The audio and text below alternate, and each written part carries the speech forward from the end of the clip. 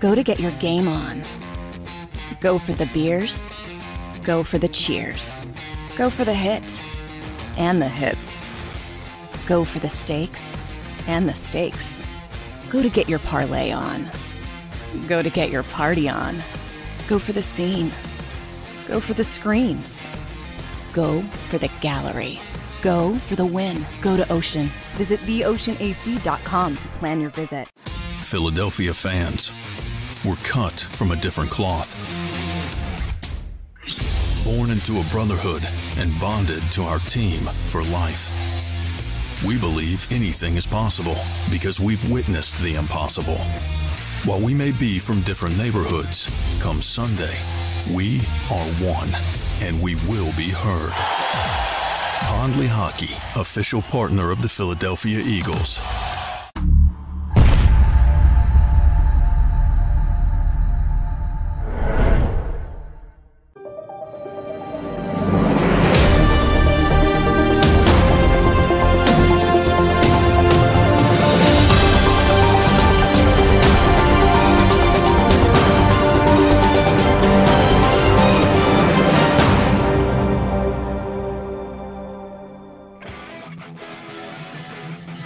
Good morning, NFC East fans. It is a beautiful Wednesday morning. It's hump day. The Phillies are up 1-0. I can't be more excited for that. They have a chance to go up 2-0 going into Philly Friday.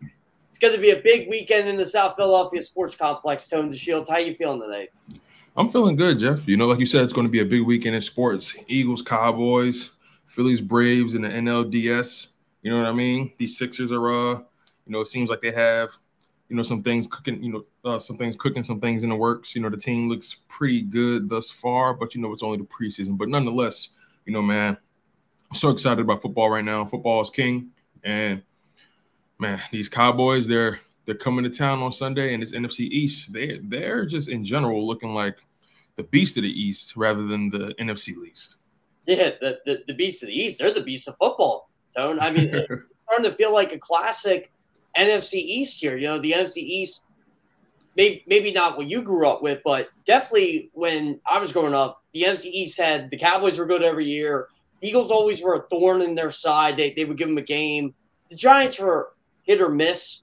Washington was hit or miss. But in the early 90s, as probably a lot of our streamers here remember, the Cowboys were good. The Eagles were good. Washington was good.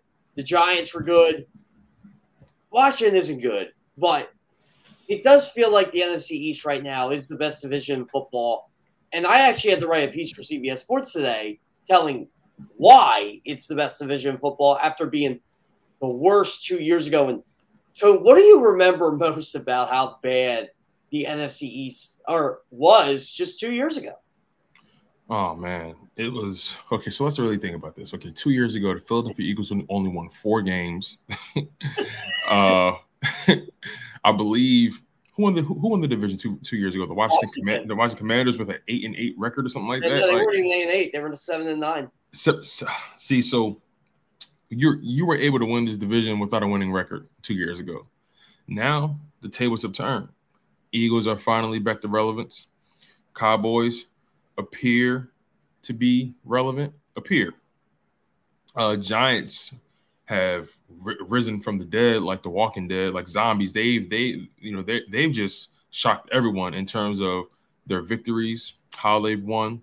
But it's just something about the Giants. It doesn't feel legitimate to me. It just feels more so like, okay, they're taking advantage of their schedule, like us, of course, and they have a couple high quality victories. They beat the Packers. That's pretty big too. And the Washington Commanders, they just look like a shell of themselves. They look so out of sorts. Ron Rivera is calling out the quarterback, which is hilarious to me. Then he's backtracking, apologizing to the quarterback. But I think he meant what he said. You know what I mean? But overall, this division, 3 teams out of 4 are doing really well. What more can you ask for? The better the competition, the better the Philadelphia Eagles will be, right? So 2 years ago, and I still remember this like it was yesterday, when the Commanders were playing for the division title, they were playing against the Eagles on Sunday Night Football. The Eagles had 2 embarrassing Sunday Night Football games, by the way. But you remember the Eagles had the lead in the second half, and they decided, you know what? This game don't mean anything to us. We got 4 wins. We're playing for a better draft position, which they had every right to. They don't have to play for a victory. They can hand Washington the division if they want. And Joe Judge, with his 6-10 record, complaining what the Eagles are doing, saying they were going to make the Eagles pay for that. Well, the Eagles are really good. Joe Judge is a terrible coach who is on the New England Patriots right now, and the New York Giants are infinitely better because him and the state of Dave Gettleman are removed from their roster. And I'll tell you, Tone, I feel a little different with you about the Giants. I'm not sure if they're going to be good long term, but I got to go by what I got to go by through 5 weeks. They beat the Tennessee Titans. They're 3-2. They beat the Green Bay Packers. They're 3-2. Sunday's going to be a major test because I think the Ravens are better than both those teams. But look, Daniel Jones still isn't great. The offensive line still isn't great. But Brian Daboll is finding a way to get the most out of what I think is a bad roster, and you got to give the Giants credit for that. Yeah, absolutely. I think that's the most credible thing about what's been going on over there is the fact that Brian Daboll understands his personnel, and he came in there. He came in there with the mentality of, I don't care what you did the year before, or the year before that, or what they tell me that you're supposed to do. The best guys are going on the field.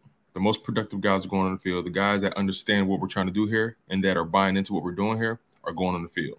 Case in point, Kenny Galladay, he's not buying in, and he's not productive. Therefore, he's not on the field that much. Saquon Barkley, he is their offense. He is their locomotive. And everyone else, such as Daniel Jones, are the caboose. And they go as Saquon goes. So, yeah, I think the reason not expectations, but I think the reason I don't think too highly of them quite yet is because they're so one-dimensional. They go as Saquon goes. If Saquon can't go, they can't go. And I think that's the problem where you think about other teams in the NFC East like the Eagles, they have multiple ways of beating you. They've shown that the Cowboys, they've had to get creative with their backup quarterback and they've simplified the game plan, but they've learned how to win without Dak Prescott. So, those are the signs of a good team. But overall, the New York Giants are well coached, and you can't deny the Brian Daboll effect. It's amazing what competence and professionalism can do for an organization.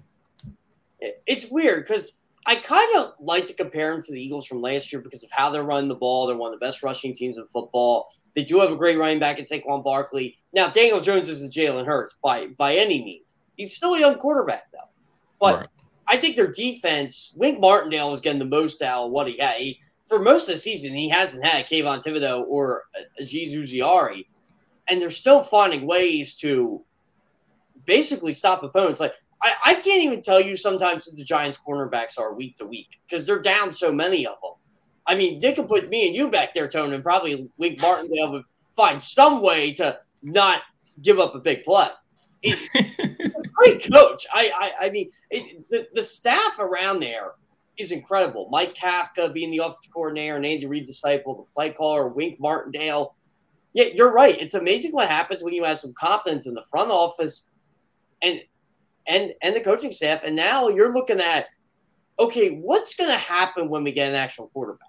What's going to happen when we get actual wide receivers, actual tight ends, better offensive linemen? If you're a Giants fan, you're probably thinking to yourselves, hey, you know what? The Eagles and Cowboys think they're going to run this division the next 5 to 10 years. We're coming. Yeah, and again, like I mentioned before, right? That's the great thing about having most of the teams in the division doing well, because you don't want to continue to beat up on bad teams. Iron sharpens iron. Not many teams are as good as the old New England Patriots that were able to beat up on the Miami Dolphins and the rest of the AFC East, all year round, for several years.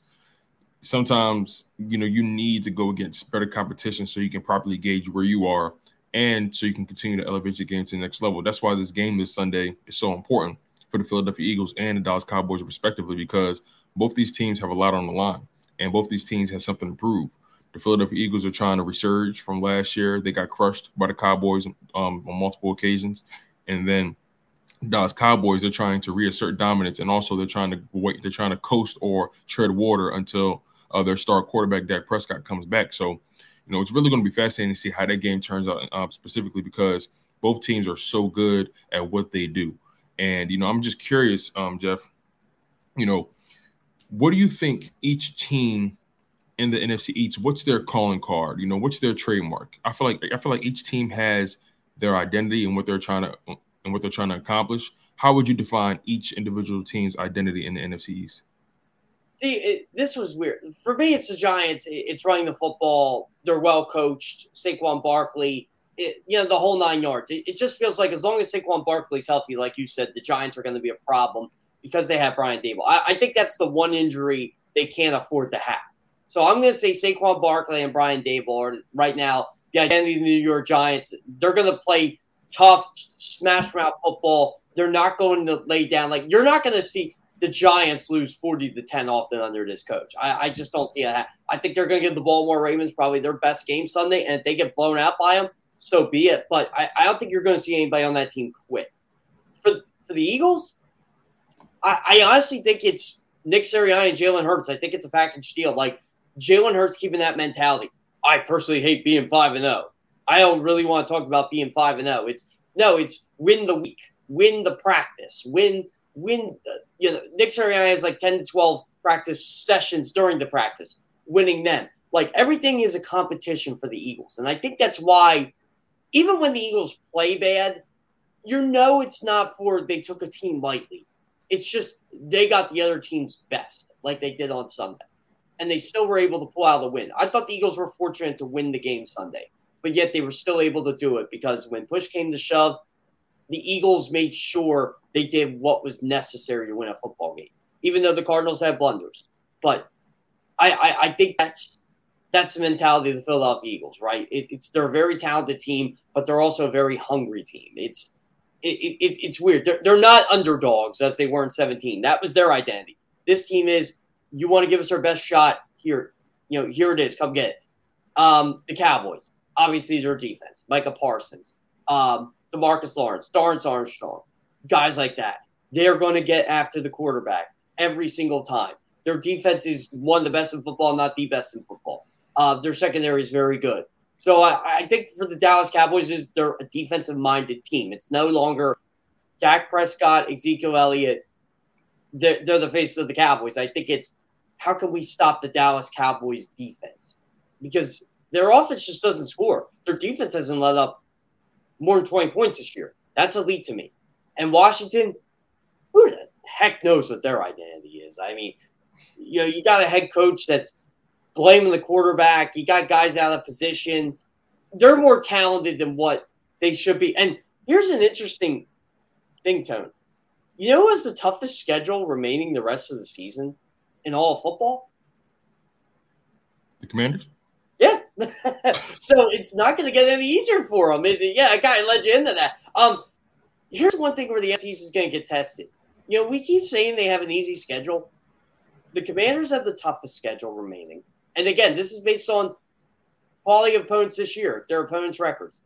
Cowboys are 4th, and the Eagles and Giants are 9th. So it's not like it's a walk in the park right now. Right. Yeah. I see what you mean. I'm so fascinated by the Cowboys and the Eagles because, I think about what the Cowboys do so well, and I also think about what the Eagles do so well. The Eagles run the ball extremely well. The Cowboys have a really strong front seven. And, that begs the question, how do the Eagles counter what the Cowboys do well? And you mentioned also that the Cowboys, they don't really score a lot of points, right? So, just to, shift the conversation forward a little bit, to Sunday's game, and we're going to flesh it out more and more as the week progresses. But, I'm thinking about how the Philadelphia Eagles take advantage of the Dallas Cowboys, and particularly Cooper Rush's limitations, right? What do you think the game plan should be for the Philadelphia Eagles on defense when it comes to limiting Cooper Rush? Because you said yourself, they don't really put up that many points. So is it just a matter of outscoring them? Is it, harassing Cooper Rush with, different blitzes and, different complex schemes? Like, what's your game plan for dealing with Cooper Rush and those Cowboys on offense? I actually think the Rams kind of exposed it a bit. You got to get to Cooper Rush, and they have a guy in Aaron Donald that can do that. Well, the Eagles got multiple guys that can get to the quarterback. You got Fletcher Cox, you got Javon Hargrave. Jordan Davis is in that mix now, and that's just the interior. Son Reddick, Josh Sweat, Brandon Graham. The Eagles' defensive front is by far the best defensive front the Dallas Cowboys offensive line will see this year. They haven't been tested outside of the Rams, and now they're going to get it. And I think the Bengals have a good defensive front, but it's not like the Rams. And the Rams, it's Aaron Donald, Leonard Floyd, and whoever you want to throw in there, right? Well, they were able to get home, and Cooper Rush fumbled the ball twice. Rush may have some ball security issues. So the Eagles got to get to him. They can't let Rush get off the quick passes. Dallas is going to counter by running the football, by the way. So I think we're going to see a lot of Jordan Davis on Sunday night. I really feel, though, it sounds simple, Tone. Get 25 points. And I don't think the Dallas Cowboys beat you. Yeah, it does sound simple, right? But somehow Jonathan Gannon finds a way to overcomplicate it. And you're right. I think Jordan Davis is going to be huge in this game. The Dallas Cowboys really rely on the running game right now. And look, we still really don't know who's going to start. I think it's going to be Cooper Rush, if I'm being completely honest with you. We haven't heard any updates about Dak, and I don't know. I just don't think his hand is right. I just don't think he's quite there yet. He's trending in the right direction, obviously, but I just don't think he's there yet. So I think it's going to be a Cooper Rush game. If I'm Jonathan Gannon, I'm harassing him. I'm sending 4, maybe 5. TJ Edwards has been doing a really good job, getting through. He has about 2 sacks on the year. That's pretty good for him and what he does. So I would love to see Jonathan Gannon start out with a blitz and just let those guys know we're coming for you. And Hassan Reddick has been hot. He's cooking right now. I think Hassan Reddick, I think this is going to be a Jordan Davis game, and it has to be a Hassan Reddick game on defense. And, on the offense side of the ball, Jalen Hurts and those boys, they have a tall task. That's a really, really good defense they're going up against. But the Philadelphia Eagles are not the same offense as last year. They don't have the same limitations as last year. You have too many people to account for. And I know Trevon Diggs is that guy, Michael Parsons is that guy, DeMarcus Lawrence, so on and so forth. But, we know what Michael Parsons and DeMarcus Lawrence, we know what their job is. They're going to try to get to the quarterback. But other than that, Trevon Diggs, he's a gambler. He's a risk taker. He's either going to get the deflection or the pick, or he's going to get burnt for maybe 30, 40, 50 yards. It happens. That's just his style. That doesn't make him a bad cornerback. It just makes him a different style of cornerback, a risk taker. So I'm curious to know, how do you think the Eagles will expose the Cowboys defense? Because the Cowboys defense hasn't faced an offensive line as good as ours. Granted, we have some injuries that we're trying to get through, but they haven't faced an offensive line as sturdy as ours, that has as much depth as ours. How do you think the Philadelphia Eagles respond to that Cowboys defense? Well, first off, I think Jordan Mailata has to be healthy. Bottom line, I think he has to. And I'm not talking about Jordan Mailata playing on a bad shoulder where he can barely hold it. No, he has to be competent enough where he can be effective, right? So that's the first thing I got to get out of the way. Second, I think the Eagles got to push their offensive lineman forward. And I said this yesterday. They got to run the football. I think you got to really pound the football, Miles Sanders and Jalen Hurts, and kind of keep this defense on their toes so you could set up A.J. Brown, Devonta Smith. I'll tell you who's going to play the biggest role in this game for me on offense. Dallas Goedert. He's second in the league. How come? In the league in yards after the catch, because I think he's Jalen Hurts' ultimate security blanket. I think Hurts trusts him. He did last year. He always seems to go to him. Goddard can catch a 4-yard pass, and he can make it 12. I think that's the guy that can really be a backbreaker for the Cowboys defense. And then that sets up the big play to A.J. Brown, the big play to Devonta Smith. It's weird how defenses this year, and this is across the league, Tone, they are doing whatever they can to stop big plays. And yet the Philadelphia Eagles find ways to make big plays anyway. That's very impressive on their part. But to me, it's running the football, getting it to Dallas Goedert, and wearing that defense down so by the second half, you have an opportunity to create big plays and to create separation for yourselves. Yeah, I would agree with you, right? Dallas Goedert is definitely the ultimate weapon, the ultimate security blanket. I would love for A.J. Brown to have a bounce-back week. And I'm just going to be so fascinated by that matchup between him and Trevon Diggs, right? Trevon Diggs is one of the better corners in the league. A.J. Brown right now, top 5 in yards, so he's getting it done as well. So it's really going to be fascinating to watch. But I agree with you. I think this game has to start with the running game. I think you have to wear down that Dallas Cowboys front seven. You have to wear them down. So about time you get to that second half, those guys Those guys aren't really running on their second motor. Those guys barely can get to their third or their fourth motor. You know what I'm saying? Those guys are going to be struggling because those guys are going to have their hands on their hips. You know what I'm saying? So I think it's going to be important for Shane Steichen, and I trust Shane Steichen to make adjustments. I think his weakest game plan was last week against Arizona, but I expect a bounce back game from him. I think they all know what's on the line here. But we have our guy Kevin Boilard in the green room. Super excited to hear what he has to say about this NFC East thus far. Any final thoughts before we get out of here, Jeff, until our break? I'll tell you what, so Kevin's going to bring it today. I mean, the Giants are 4-1, so you're going to want to tune in to hear what Kevin has to say. That's all I got. Hey, absolutely, man. I feel you on that. Those Giants got a really big victory in London. So, man, make sure you guys keep it locked. You guys are locked in on Good Morning NFC East with Jeff Kerr. I'm your humble host, Tone. This just a second. Don't move, you guys. Keep it locked.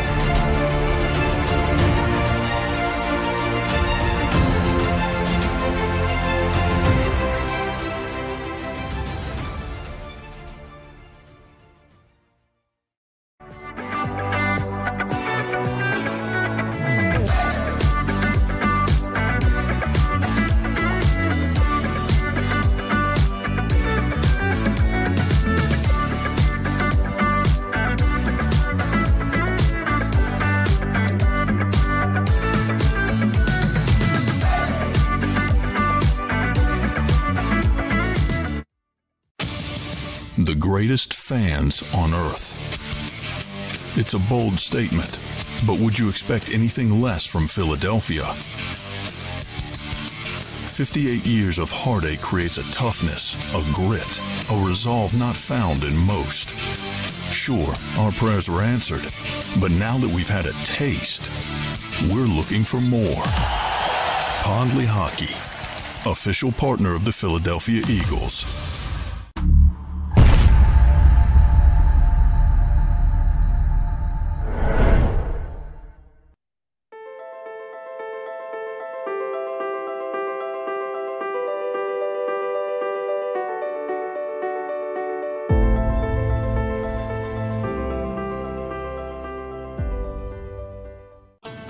The faces you know, the team you trust. The Delaware Valley's leading news program, Action News. Go for the beers, go for the cheers, go for the hit and the hits. Go for the scene, go for the screams, go for the gallery, go for the win, go to Ocean.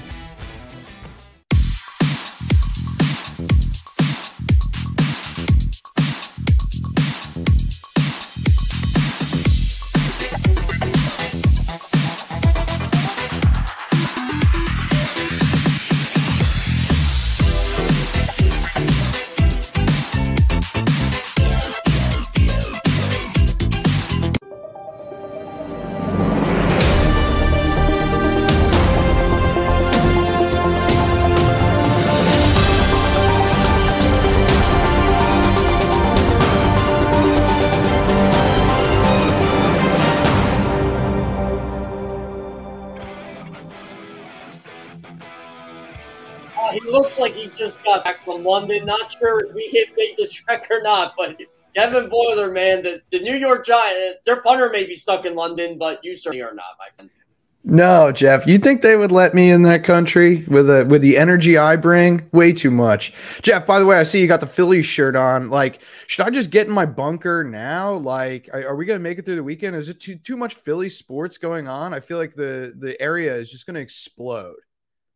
I actually joked with a couple of my superiors at CBS that Citizens Bank Park may be burnt to the ground by the time I walk into the link for Eagles Cowboys Sunday, and I might not get out of the link because they'll already have the torches ready in case the Eagles beat the Cowboys. I just assumed you were going to post up there Friday and just not come home. Just kind of go to the Phillies games Saturday if needed, and then on Sunday. I also thought it was funny. You sent that whole tweet, didn't even mention the Flyers who are opening this weekend. Jeez, just complete blatant disrespect for one of the major 4 sports teams. Yeah, did you see my savage response to the one guy who mentioned the Union? My brother-in-law is a big Union fan, by the way. I said, well, if you knew anything about the Union, they clinched first in the Eastern Conference, so they're not playing this weekend. Yeah, exactly. And man, I know it wasn't an omission. Jeff Kerr does not miss a Philly sport. He just says maybe not worth this tweet. Yeah, they're not even worth being on ESPN Plus. The Flyers. I think you have to watch them on ESPN Plus this weekend. Like, I can't even get Jim Jackson on the first game of the year. Why should I get excited for this? Yeah, well, I'll be watching all of it, so watching to make sure that I can travel. Yeah, our buddy Mike DeCipia. That's the only reason I support the Flyers. Mike DeCipia. Okay, yeah, that's good. Me too. Same here. Yeah. So, Kevin, I mean, you're still on cloud 9, right? The Giants are 4-1. Who would have thought that? I mean, not me. Not me. I will say, I said heading into this week, like, it's London. Anything can happen in London. It's obviously a massive road trip. There's a bunch that goes into it, but it's also a whole circus. It's like a mini European Super Bowl with all the media attention and fan stuff that you have to do. And players obviously want to see the area they're arriving a few days ahead of time. It's just not your usual schedule. And then I think what was kind of interesting is the Giants didn't even put a bye week after London. And I remember when that came out, like back in the spring or the summer, whenever they announced the schedules, it was like, yeah, the Giants probably aren't gonna, like, they didn't request their bye week after London. In fact, they said they don't want it then, which I thought was really weird, but also kind of shows that I think that this coaching staff probably had the idea that, hey, this is just another business trip. Whereas, the Packers, it was their first time ever going to London and playing there. They were the last of the 32 franchises to make the trip, and the Giants are undefeated in London. So I guess it just is par for the course. I started getting the feeling more and more by the week that the Giants had a really good chance to beat Green Bay. Just from the pre-week vibes, I guess, all the stories that come out before the game, like Rasul Douglas saying how much he hated playing there, and Aaron Rodgers said he wished he got to spend more time there. And you're hearing all these stories about Packers hating London. Why are we in London? And you got the Giants, that you see on their social media account, they're visiting stuff. They're kind of enjoying their trip, but they also know, like you said, it's a business trip. They're here to win a football game. But it felt like it was a healthy balance. Whereas on the other end, you got Green Bay complaining, trying to find 32 reasons why they shouldn't be in London, even though they were the last team to go. And now all of a sudden the Giants they go down early, and I'm thinking to myself, okay, if Green Bay gets one more score, I think that'll be enough. Well, it was. They let the Giants hang around in there, and I got to give Daniel Jones all the credit in the world. I thought that was his best game as a professional quarterback. Yeah, I think so too. I mean, he's had a couple shining performances, but that one, I think, with Saquon going down in the second half, he ended up coming back and scoring a touchdown late in the game, but he was not on the field for that 15-play, 8-minute, 91-yard drive to, tie the game. And I thought that was, such a gutsy drive. He was scrambling on that drive, had a bloody hand, completing passes to, practice squad dudes. It really was a gutsy performance by Daniel Jones. And, you wouldn't know just by watching that this dude was limping on the field, pulled out of the game a week ago against the Bears with an ankle injury, and they had to go Wildcat quarterback the rest of the way. Like, there was no signs that he had a lingering ankle injury. Compare that to a guy like Kadarius Toney, who gets more and more hurt the less he plays somehow. Like, Daniel Jones is the type of dude, I think, at least mentality-wise and the way he gives up his body for the team, like, that's the guy you want to build around, not a Kadarius Toney. I have to bring this up with Daniel Jones. I still don't think he's ultimately their guy. But say this keeps up and they keep playing this well. And I'm not saying they're going to win like 11, 12 games here, but say they win 8 or 9, and they're in the playoff mix. And Jones keeps playing like he's doing, not turning the football over, not fumbling the ball, kind of running the offense. Do you stick with him? I would stick with him only because who in college this year is that guy, that dude? And also look at the trajectory of the season. Like, does it look like you're going to have a top 5, top 10 pick? Like, who are you going to get in maybe the middle or the second half of the first round that's going to run the offense better than Daniel Jones? Probably no one. There's a good chance that maybe he's on the franchise tag next year. It might be another prove it year for Daniel Jones next year. We'll see, though. I think that the tide is changing. I think that Brian Daboll, his comments after the game were these were his most resounding comments in terms of saying, like, I'm glad that Daniel Jones is our quarterback. He's had some excellent games this year. I mean, he's led 3 second half comebacks this year. And I think that the game script against the Packers followed very similarly the one against the Titans in week 1. They just wore them down in the second half, and Daniel Jones made the plays that he needed to make. Like, I think if you watch his highlights, you're not turning on Patrick Mahomes or Justin Herbert. Everyone knows that at this point. But, dude, as far as a gutsy guy who can run an offense, and he doesn't do too much.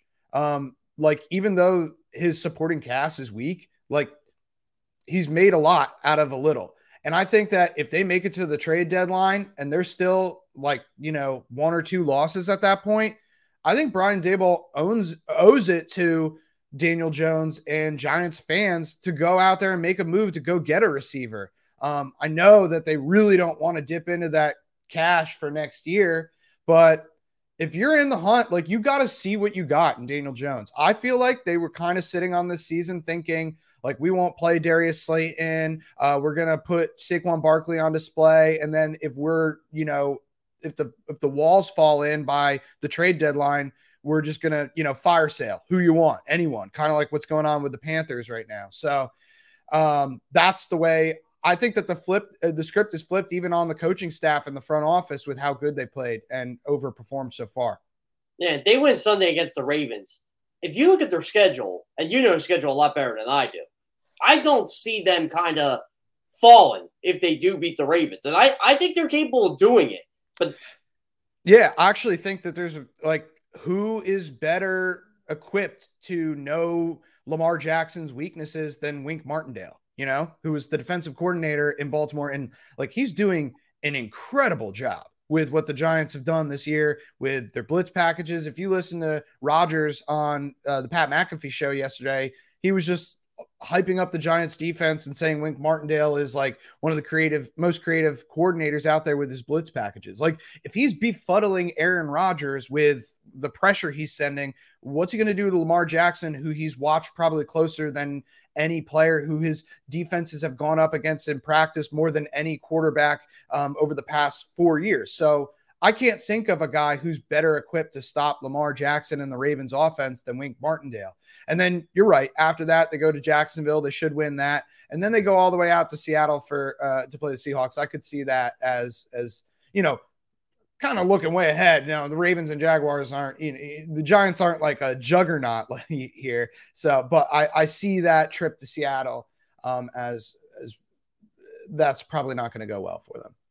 But you have to look at this too. If say you beat the Ravens, you're 5-1. All of a sudden you think, hey, we can beat that team. We can beat that team. For sure. And I think that this team, the Giants, are definitely feeling that way. Like, I don't know if you go into, I remember where it felt like after the Cowboys game, all right, okay, cool. You broke out the all whites. You played on Monday night. You got, the score was kind of close, but let's be honest, the Cowboys were the stronger, more dominant team. They looked like the better team throughout that game. And then you build your confidence back up with the win over the Bears. And then it's completely different week to week.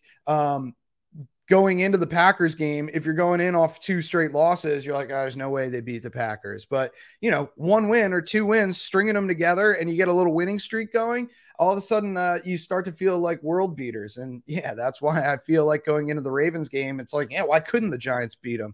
Especially when you see like the Ravens are not that far from being 5-0, and they kind of have beat themselves, I guess you could say, in a couple of games. So why wouldn't that happen against the Giants, or why couldn't it? And, we kind of mocked it a couple of weeks ago, them beating the Titans, even though it was a big win. Well, how good are the Titans? Well, the Titans are 3-2 now. Well, how good are the Packers? Well, a week ago, we were saying the Packers are Super Bowl contenders. Now what are we saying about them? So you beat those two teams. Why not? I know. I was actually speaking to your colleague, Jordan Dejani. He had to rank all the teams with at least 3 wins for an article I think he's putting out today. And he just could not put the Giants anywhere other than 14th, last out of the 14. And I was like, dude, why? They've beaten 2 of the teams that you have ranked ahead of them. And, you really think they're better than you think the Jets are better than them? Like, come on. Don't give me that. And then, there's all this stuff about like, he's like, well, what about the Dolphins? Like Tua didn't play. It's like, okay, well, what about the Giants? Like Kadarius Toney and Kenny Golladay didn't play. Like, are we just working in an imaginary fantasy world where like, I don't understand why everyone makes excuses why the Giants are good. It's like, oh no, that's not real. This or that. But like, oh, the Dolphins, their 40-17 loss or whatever it was to the Jets doesn't count because Tua didn't play.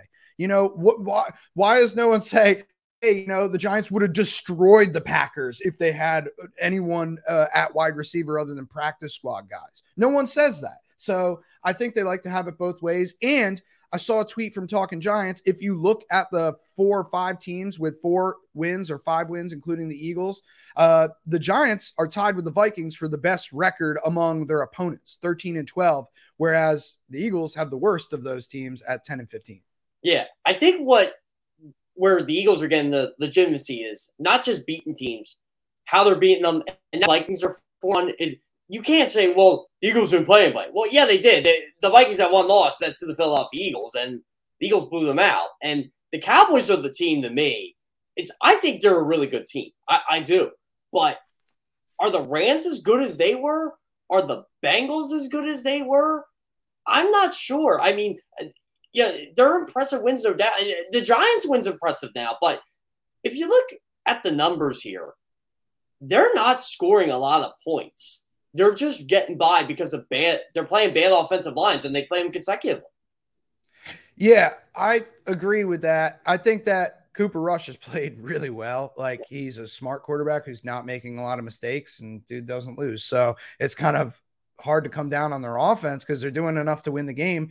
I think that I go back and forth on those 3 defenses: Giants, Eagles, Cowboys. Like, who's the best defense? I'm leaning Cowboys just because I think that their pass rush with Micah Parsons and with DeMarcus Lawrence, like, that's a really good duo. And they worked the Giants when they played them. But then you look at the Eagles secondary and you're like, oh my gosh, that's got to be the best secondary in the league. And then you look at the Giants with Wink Martindale and they're like, they got the most creative defensive coordinator. So I don't know. I go back and forth on those 3 teams. And I saw your little, tease in the tweet where, like, how did the NFC East get so good so fast, like from 2020 to 2022? And I think one of the biggest reasons is Ron Rivera will tell you, quarterback. And 2, the second biggest reason is defense. They look like the old school NFC East, where all 3 of these teams, 4 of these teams, maybe with Washington, we can kind of lump them in, but like hard, tough-nosed defense, And I think that that's the NFC East and the brand of football that I'm used to watching from growing up, from watching the old school highlights, from the 80s and stuff. So I love it, and I think that it's high time for the Giants and the rest of the NFC East to kind of get their turn to beat up on the rest of the league, because 2020 was uncalled for with the amount of hate the NFC East got from the rest of the league. As you remember correctly, I wrote a bunch of articles about it's not the worst division in NFL history. There actually have been worse, but because you got the big markets like New York, Philadelphia, Dallas, Washington, they're all prestigious franchises. Remember, we're still the division that boasts, hey, every team in our division has a championship, has a Super Bowl championship. What does your division have? And I think people get tired of hearing that. But I secretly think the NFL and NBC really want the Giants to win Sunday, because everybody in New York's going to be glued to Philadelphia, Dallas, because if Philadelphia loses, we got a three-way tie for first place at 5-1. Oh my gosh, wouldn't the NFL love that? I honestly can't think of anything that would be more. I can't think of a race, an NFC East race, or a time where this race would have been more exciting than if that happens on Sunday. 3 teams at 5-1, and you look at the rest of the league, how many teams across the league, there's historic parity. It feels like where, every team is 3-2 or 2-3. And then all of a sudden you look at the NFC East and there's 3 5-1 teams potentially after this week. We'll see. I mean, it could also be, the Eagles take care of business and they start to separate themselves from the pack. I mean, I feel like the Eagles, you mentioned earlier how the nature of the games that they've won. Well, that Arizona Cardinals game was the first game where they really had to play a full 60 minutes, and they pulled it out and they did it and they proved that they could do it. But okay, I feel like a lot of people are a little reluctant to jump on the bandwagon, even though people love Jalen Hurts. I feel like people's head and hearts aren't in the same place on Jalen Hurts. A lot of people love him as a player, but I also feel like when you spend a whole offseason saying, wow, the Eagles have a great roster, the only question mark is quarterback. It's a big question mark. Do they have the quarterback? Is Jalen Hurts the guy? It takes some momentum, and you need to string a lot of wins together to kind of get everyone to believe that that's the guy. He can be the guy. Look at the way Geno Smith is playing in Seattle, and people are still like, well, no, I believe what I saw the last, 6 years as opposed to what I've seen, in these last 6 weeks. Before I lead into this question, since you mentioned Geno Smith, he played well last year in place of Russell Wilson. He did not lose games for that team. So I'm kind of not surprised he's doing what he's doing. But I want to bring into this. So Jalen Hurts, if he wins Sunday night, and I'm not saying he has to play well, but if he leads the Eagles to victory, do you dub him, say, this is the guy, this is the franchise quarterback? Dude, I don't know how you couldn't. I'll be honest, I think that there are some physical limitations in his skill set. I don't think that. Same with Daniel Jones. I don't think that you're going to turn on the Jalen Hurts highlights and ever see Patrick Mahomes or Justin Herbert. But you might see a prime Russell Wilson. He is making better throws than he's had ever before in his career this year. I don't think he's been in a situation where he's been down a touchdown or two, and it's like, all right, Jalen, put the team on your back. Let's see you dig this team out of a hole with your arm. Then we'll see what that looks like. But there's also maybe the Eagles don't get there. You've seen their schedule. I also think that there's a value. There's more than one way to skin a cat. There is value in a running quarterback who, keeps the defense honest with his legs. I think that's what Daniel Jones does. I think it's what Lamar Jackson does. I think it's what Jalen Hurts does. And I think there's teams like Chicago who go out and draft a Justin Fields, get this idea that, we have a Patrick Mahomes caliber talent or a Justin Herbert caliber talent, and they don't play to his strengths. The Giants aren't embarrassed to run a bootleg with Daniel Jones and get an ugly first down. Same with the Eagles. They're not embarrassed that, okay, we're on the goal line. We're just going to QB sneak it with Jalen Hurts because it works. Do what works. I think some coaches and some NFL teams get this idea of the glitz and the glamour of the position at quarterback because the way the league is. But there's more than one way to win at the quarterback position. And I think that the Eagles and the Giants and even the Cowboys with Cooper Rush in a different degree are accepting that, and that's why they're winning. I think fans get into that trap too. It's, Jalen Hurts has 4 passing touchdowns. Yeah, what's your point? He has 6 rushing touchdowns. I think this is more of the Facebook crowd. Who doesn't like scoring? I don't understand that logic. Yeah. Hey, heads up. A 6 touchdown, rushing touchdown, and a passing touchdown. They're both worth 6 points. It's the same. So, I think it's a good thing. Especially if I think there's questions when it comes when you look at Giants versus Eagles, okay, can Daniel Jones's body handle we've already seen him get an ankle injury this year. He's been injured a million other ways in his career. Like, so can his body handle the rushing workload? That's a legitimate question. Jalen Hurts, he's built different, like he can handle it. And not only is he going to handle it, he's probably going to deliver more blows than he's going to eat, So I think that he's uniquely built for that type of role. And yeah, fans should get over it and, embrace it. To be honest, like the team is 5-0 and he's a big reason why. So again, there might be another game where the game script goes, haywire and he's got to win a game with his arm and he looks completely different. But, I haven't cross that bridge when you get to it. My favorite thing about Jalen Hurts this year is he's defeating all the narratives. He can't throw, or he can't throw to his left. Well, he's throwing to his left more than ever. Can't throw across the middle of the field. He's doing that more than ever. Can't play against zone coverage. He's leading the league in completion percentage against zone coverage, and he's second in passer rating. What do you think, Kevin? Do you think Jalen Hurts is the MVP of the league through 5 weeks? It would be really tough to make an argument against him or for anyone else. I mean, I think that Saquon Barkley is up there, but Jalen Hurts would get my vote. And we talked about that last week where I said, it's probably Jalen Hurts. But just piggybacking on your point with him looking better throwing the ball, you know what else helps? Having great receivers. You go out and get a quarterback, A.J. Brown. Look, I don't care if your quarterback is Cooper Rush or Jalen Hurts or Daniel Jones or whoever. If you didn't have A.J. Brown before and now you do, you're going to be a better quarterback than you were the year before. And then you got Devonta Smith on the other side. Like, come on, man. Like, that's a great wide receiver duo. Like, you would have to, maybe you can hide some of those shortcomings with a wide receiver duo like that. The Giants, like, you can't, with their wide receiver core, there's no hiding Daniel Jones' ability. Like, what you're seeing is what you're getting.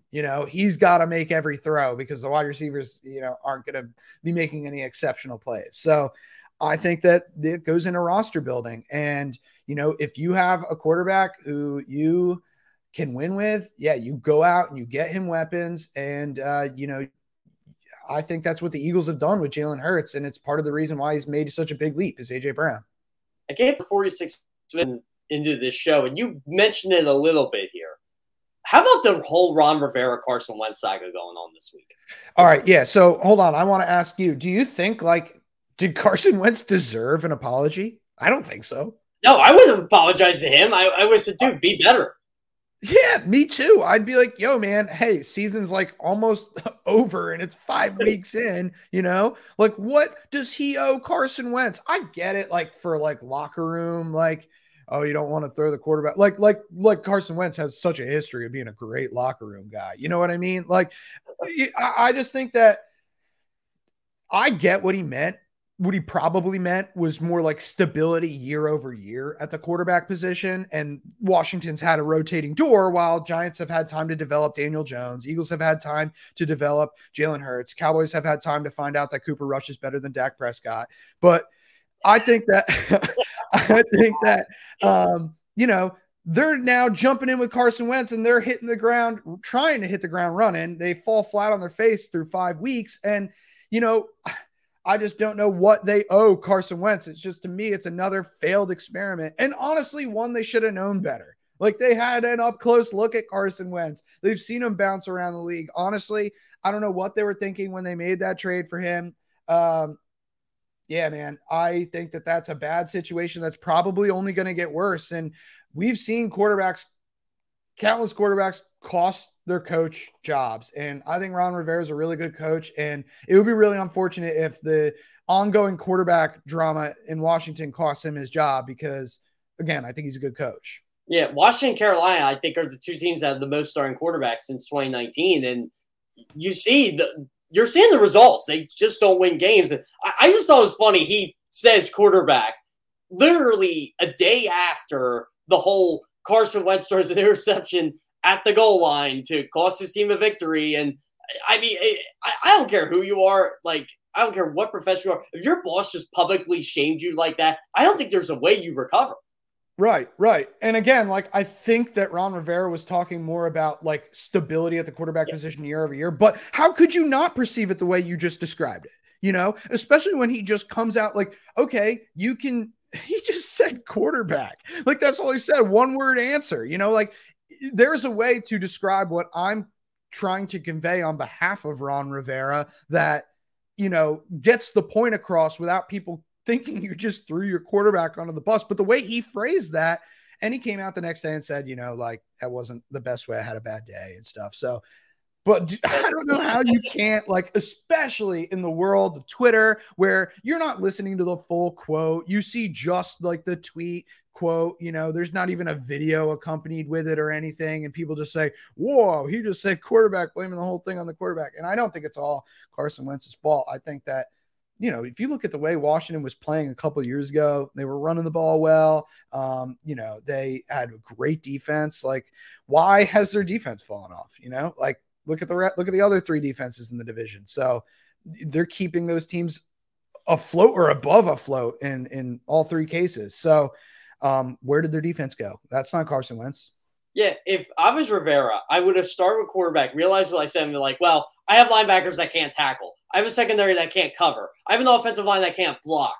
Like, I would just completely just go balls to the wall and slam everybody on the football team and just say, hey, look, if we can't beat the Chicago Bears Thursday night, forget it. But by the way, that is our primetime game. Our primetime games this weekend outside of Chiefs, Bills, Eagles, Cowboys are absolutely horrendous to the game of football. You know, it's funny because the Thursday night matchups have long been like kind of made fun of and stuff. And this year with it moving to Amazon Prime and a lot of people having to sign up for it that didn't previously have it, but they're like, I can't go a day without football. So I got to get it. And that's me too. But, you know, they started off like, oh, okay, Patrick Mahomes versus Justin Herbert, Thursday night football, Chiefs, Chargers, AFC West matchup. Like, everyone's happy with it. Hey, no buyer's remorse after that. Hey, I signed up for Amazon Prime and I got a great product. Okay, last week you gave us Colts Broncos. The week before that, we all watched what happened to Tua. Like, this week, everyone's kind of like cringing. Like, do I have to watch this game like between my eyes like this? You know, Bears and the Commanders. I'm still not used to calling them. Yeah, I'm not used to it. But yeah, man. So you got Justin Fields, who can barely complete 10 passes in a game, versus Carson Wentz, who has the mental fragility of I don't know what, and was just called out by his coach 2 days ago. So I don't know what's going to happen, man. That could be a really ugly quarterback battle. That's all I'm saying, man. I might need a drink for that one. Does it feel like Thursday night is becoming like the color rush night again? Because every team seems to be debuting their alternate helmets on a Thursday night. The Bears are doing it this week. Yeah, I know. I know. And I also, that's another like kind of unrelated point, which I think is going to be unpopular with a lot of fans, but I think that like teams like the Eagles and the Giants are doing it right with their alternate color helmets. Like the Eagles, they haven't broken it out yet. Do they have it yet, or is it next year? It's going to be next year. They're doing an alternate black helmet this year. It might be a one. See, I don't like that. That was like the Cardinals this week with their like black, reddish, shimmery helmet. Dude, like when you turn the game on, or when the Saints wore that black helmet a couple of weeks ago, when you turn the game on, you have an immediate like, what am I watching? What is this team? Like, you know, when you watch the Eagles and the Kelly Green, it's like, okay, I get it. I recognize the Kelly Green. I understand the Eagles. There's already a brand associated with that. I think it kind of works with what the Patriots wore this week with the white shell. Like the Bengals wearing the white shell helmet with the white tiger is a perfect example of the difference between social media and reality. On social media, those edits look sick. When you turn on the game on Thursday night, you're like, what is this? What is this team? I don't recognize them. And then you're like, oh, it's the Bengals and they're wearing like a white helmet. I get it. White tiger. But like in practice, I think it looks way less cool than it does, on social media. And you're right. The Giants, the Cowboys, even the Cowboys got to go back to their old Thanksgiving throwbacks, I think from the 60s, and they're wearing them, and they're embracing their past. The Eagles are going to be doing it. It's a shame Washington really can't, because also their uniforms look like XFL uniforms. The black ones that they wore 2 weeks ago with like the yellow lines above and below the name. It's like, what is this? The W right on the, like, rip that off, put an L there, because there's just a horrible uniform design. And yeah, man, I don't know what they're doing with it. What I would do to fix the NFL, I would send the Commanders, if I was a commissioner, I would send them down to the XFL. I'd move the Cardinals back to St. Louis and put them back in the NFC East. And then I'd call up the Alabama Crimson Tide as the 32nd NFL franchise. Before I let you go, did you hear Roger Goodell kind of let slip he wants a division in London? I did hear him say that, and it's like, whoa, man, pump the brakes, dude. One team, maybe I could get down with that. A whole division, what's going on? It's like prestige worldwide. the first word in entertainment. But by the way, I don't think I would watch the NFL. I'm sorry. We're going to get – you know what we should do? We should combine the NFL, the XFL, and the USFL, and the XFL/USFL champion gets to go to the NFL, and the worst team in the NFL gets relegated. Right. Yeah, bring relegation to football. I would like it. And then we could play the USFL and the XFL games over in Europe. And if someone wins over there, yeah, bring them over here for a season. I like that. Don't just give them a division. Come on. The fans wouldn't even appreciate it or like it anyway. No, I think when fans go over there, I don't think they care who they're seeing. They're just seeing American football. I think they were more interested in the game than the actual teams that were playing. Oh, 100%. You ever see the stands? It's like they're wearing like every team. They're like, yeah, football. They probably go and like, I'm going to eat a hot dog. And like, I'm going to act like an American. You know what I mean? Like, it's probably like almost like a tongue in cheek type. I'm not saying it's not fun for them, but it's probably like a time for them to be like, I'm going to like act like a crazy American and watch an American football game. It's the British version of Ted Lasso.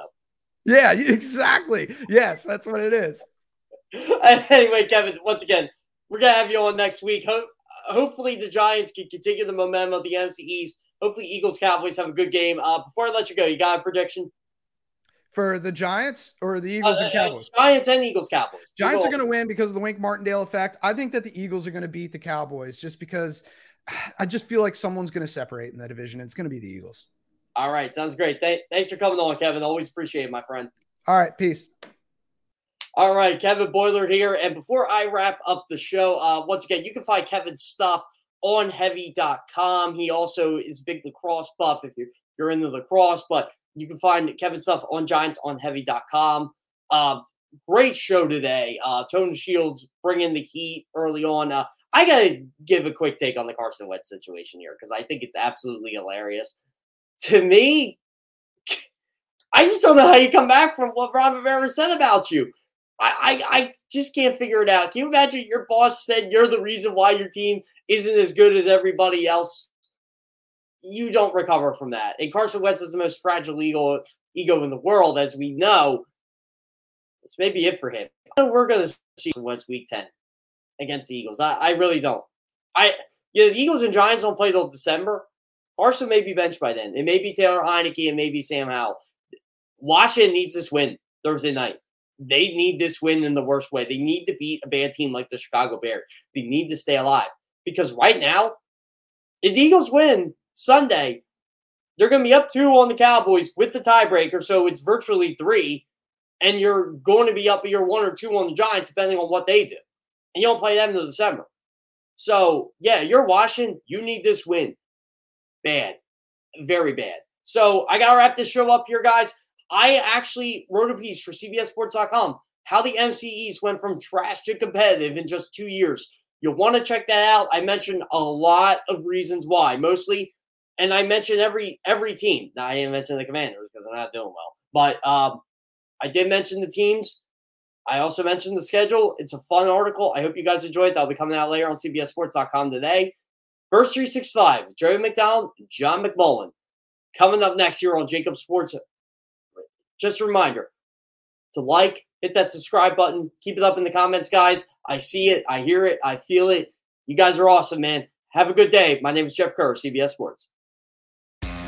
Go to get your game on. Go for the beers. Go for the cheers. Go for the hit and the hits. Go for the stakes and the stakes. Go to get your parlay on. Go to get your party on. Go for the scene. Go for the screens. Go for the gallery. Go for the win. Go to Ocean. Visit theoceanac.com to plan your visit. Philadelphia fans, we're cut from a different cloth. Born into a brotherhood and bonded to our team for life. We believe anything is possible because we've witnessed the impossible. While we may be from different neighborhoods, come Sunday, we are one, and we will be heard. Pondley Hockey, official partner of the Philadelphia Eagles.